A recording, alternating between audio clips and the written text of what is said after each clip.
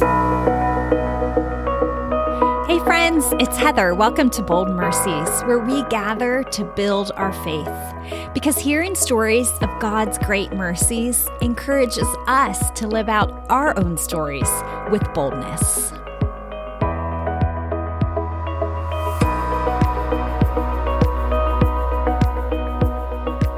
So this summer I was hoping to be able to get to you a few mini episodes, but I was on the road all summer long, traveling constantly this summer. And so that just didn't happen. I just could not pull it together.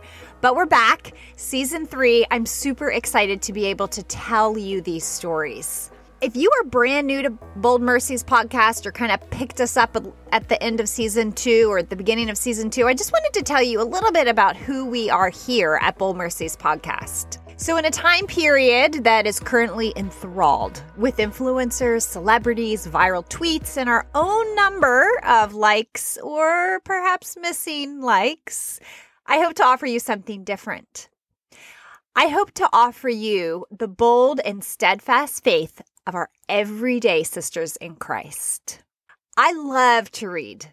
I have read over my life a lot of Christian books. I especially love Christian books about women that are autobiographies or biographies, and they really touch my soul. They inspire me, and they push me forward to live out my journey with boldness. But as much as I love those stories, nobody has influenced me as much as the women who have lived close to my life. That would be my grandma and my mom and my sisters and my cousins and my mentors and my aunts and my Bible study companions as we've kind of moved around. And these are the women that have really influenced and impacted my life. But these women's stories will never be told. And I think one day in heaven that we're going to realize some of our most faithful women in Christ, they never had a platform to influence thousands of people. They never wrote a book. They never published a book. They don't have a speaking tour lined up, but perhaps we have the most to learn from them. Their wisdom, their simple obedience, their steadfast faith, their joy, and yes, we can all agree because we know and understand that there's also in the midst of that a lot of wrestlings and sometimes failures. So I invite you to come along and join us for season 3 of Bold Mercies podcast. Here at Bold Mercies, we like to say that stories lend strength. My prayer is that this would be true for each of you, that you would be strengthened to walk out your journey with growing boldness in light of God's rich mercies. Today, I'm actually going to take us back to the second podcast that I released with Jackie Parks. I was listening to a sermon by Matt Chandler maybe like 2 weeks ago, and he said something that really struck me. He said, for believers, the bar of evangelism, of faithful evangelism, is set really low in the year 2021. We just need to be kind and to love our neighbors. We don't need to know the ins and outs of apologetics. What we need to do is just to be kind and to sacrificially love our neighbors. And I was so struck by that, and it reminded me of the conversation that I had the honor of having with Jackie Parks. And so I'm going to share that story with you. Not all of it, just a portion of that story with you today. Currently, Jackie is a pastor, her and her family minister in a church in Arizona. But when I had this conversation with her 2 years ago, she had been back in the States for, I'm going to have to say, I think about 5 years she'd been back in the United States after her husband and her family had lived in Morocco for 5 years. So some of the stories that she shares on this podcast is going to be about her time in Morocco. And it just is extremely challenging for me. And I hope that it is just as challenging for you as well. We will see you next week as I release a brand new episode. So glad that you all are here with us. Join us. I tell people often, they say, what was the hardest thing about living there? And I say, a lot of times it was my own front door. That as long as I could have the courage and the boldness from the Lord to leave my door, to leave my own gate, he was going to do amazing things. And I got to see that. I got to spend 5 years living in a place where I was still every day learning new words, learning new culture, learning new customs. I never knew how beautiful that was going to be. Wow. I love what you say, that your greatest enemy was your own front door. And it just really took opening that front door and allowing God to just do the rest as you had conversations and made new friends. And also, having little children is extremely challenging to move with, but they also create an amazing bridge. You just have these adorable small children toddling around with you. And then all of a sudden, you just have this natural connection with other moms and aunts and grandmas that are in the community. Yes, totally. Once you can get over the fact that people are going to kiss your kids, especially in the Muslim world, they just loved our kids. We had automatic relationships with people. You go to a restaurant and your kids are fussing and all of a sudden they're in the kitchen. Someone has picked them up and taken them into the kitchen with them. And you're like, well, this is great. Now we're basically having a date. It was way more of a blessing than it was a burden to bring my kids along with me in the work of building relationships with my neighbors and learning and growing. They got to experience that right along with me. I have a couple of moments of living there that were, I would say, are like the best days of my life. And one of them in particular was Jay had some clients in this gorge, rock climbing clients, probably about 8 hours from us. And so I didn't want to be left at home. And so I said, hey, Jay, the kids are on school break. Can we just come along with you and I'll live in the village and you can take the client. We were going to live like in a hotel in the village for a week. And he had clients for 3 days. And so I was like, I'll just stay at the auberge, at the hotel, and you take your clients all day. And he's like, are you sure that means you're going to be in this village all day long? With 3 kids, I think at this point, we had like an 18-month-old, a 3-year-old, and a 4-year-old. He's like, you're going to be in this village all by yourself for days on end. They're like, it'll be fine. It's going to be so great. And this was also a village that we didn't speak the language because it was a different language than what we had learned because it was a different ethnic group. So I would either spend the whole day, I would somehow like hitch a ride with someone, either like a donkey or something that was going up to one of the wives of the husbands that owned the hotel. And I just sit all day in her house. We would cook together and we would take naps in the house. I don't know what the kids were doing, probably playing with the chickens. So I either did that all day long, or I just decided one day in particular, I said, let's just walk around. And so we would walk and we would meet people along the road and they would say, oh, you should come with me to my mom's house. She would love to meet you. And this is all kind of in like broken language. So maybe she wasn't saying that. Yes. You're trying to oh, yeah. Right. Maybe she wasn't inviting you over. No, I know. So she said, oh, you should just put your kids on my donkey and I'll lead them and you can walk alongside. And so she put the kids on the donkey and we went and had tea. And then we would meet another neighbor and she would say, you need to come to my house. And so I literally spent all day long just going from one house to another, and the kids would nap kind of on the floor in between sips of tea. And a lot of it was spent in silence because I didn't speak a lot of the language. And so we're just smiling and kind of hugging each other and maybe watching some TV. But those are the moments that you almost can't quantify them. They're so powerful. Yeah. They were so powerful in my life.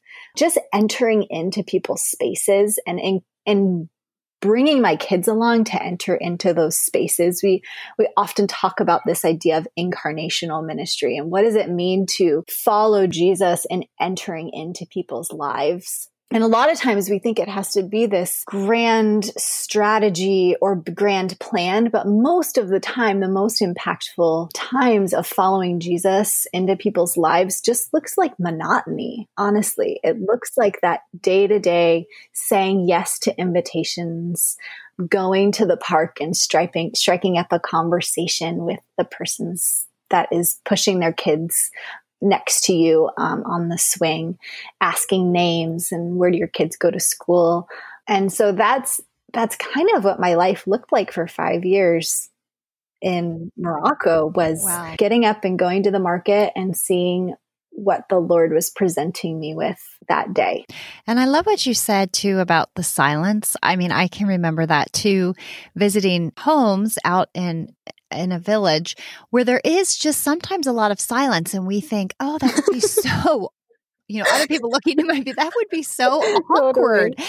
And like it is sometimes, but you just get over that awkwardness. And then you receive such a good, such a massive blessing.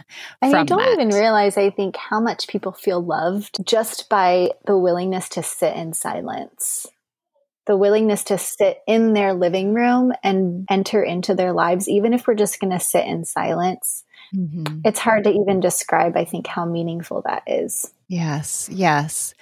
And, when you tote really little children around with you, there's not long pauses of silence. Oh, it's so true. In terms of peacemaking, like, I guess I never even thought about how all of these experiences and all of these doors would lead me to where I am now. It's funny you asked me to speak on this topic in particular, because I think oftentimes I don't think of myself in this way.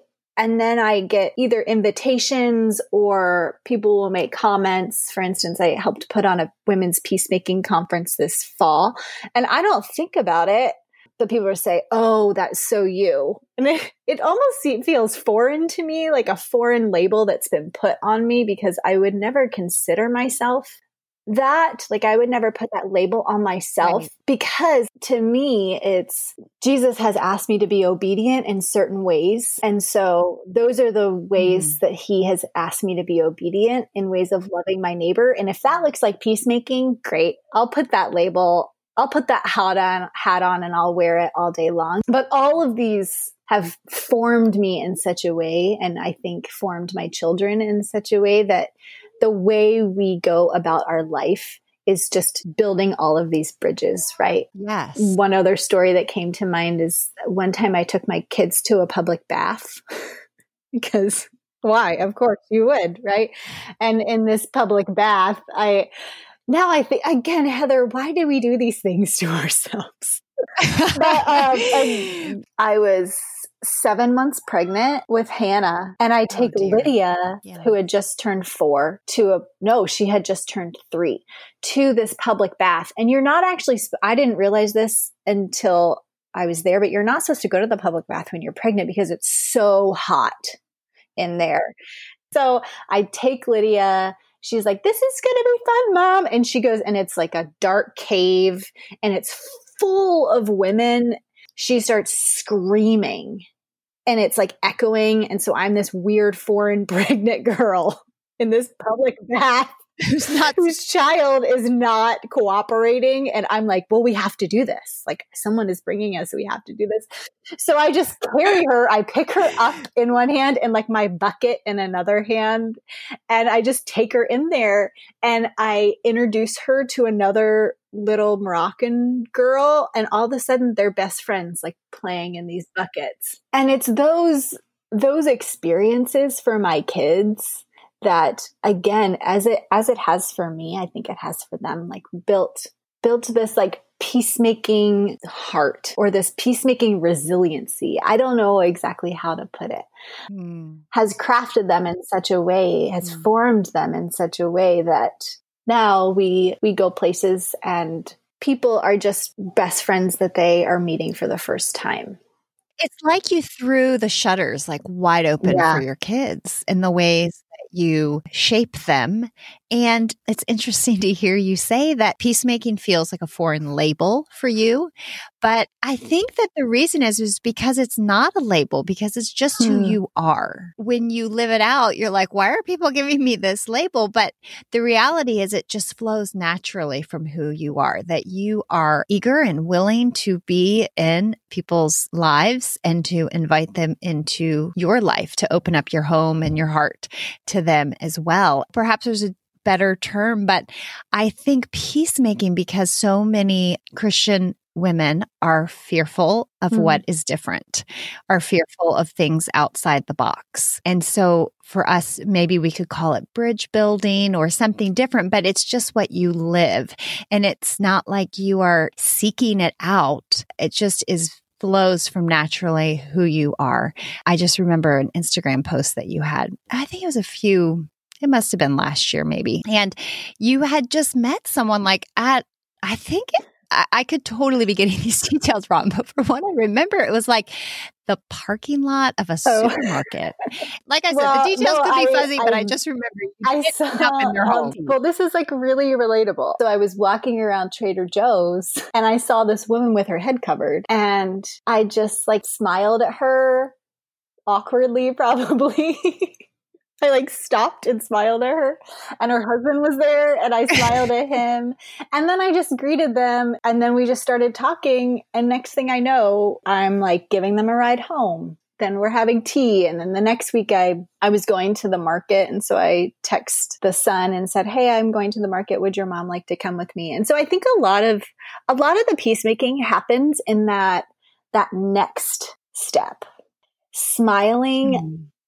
And then saying something, and then going that next step of, I thought about you. Would you like to do this? Would you like to come to the market with me? Going that extra intentional step starts to build that relationship, build that connection.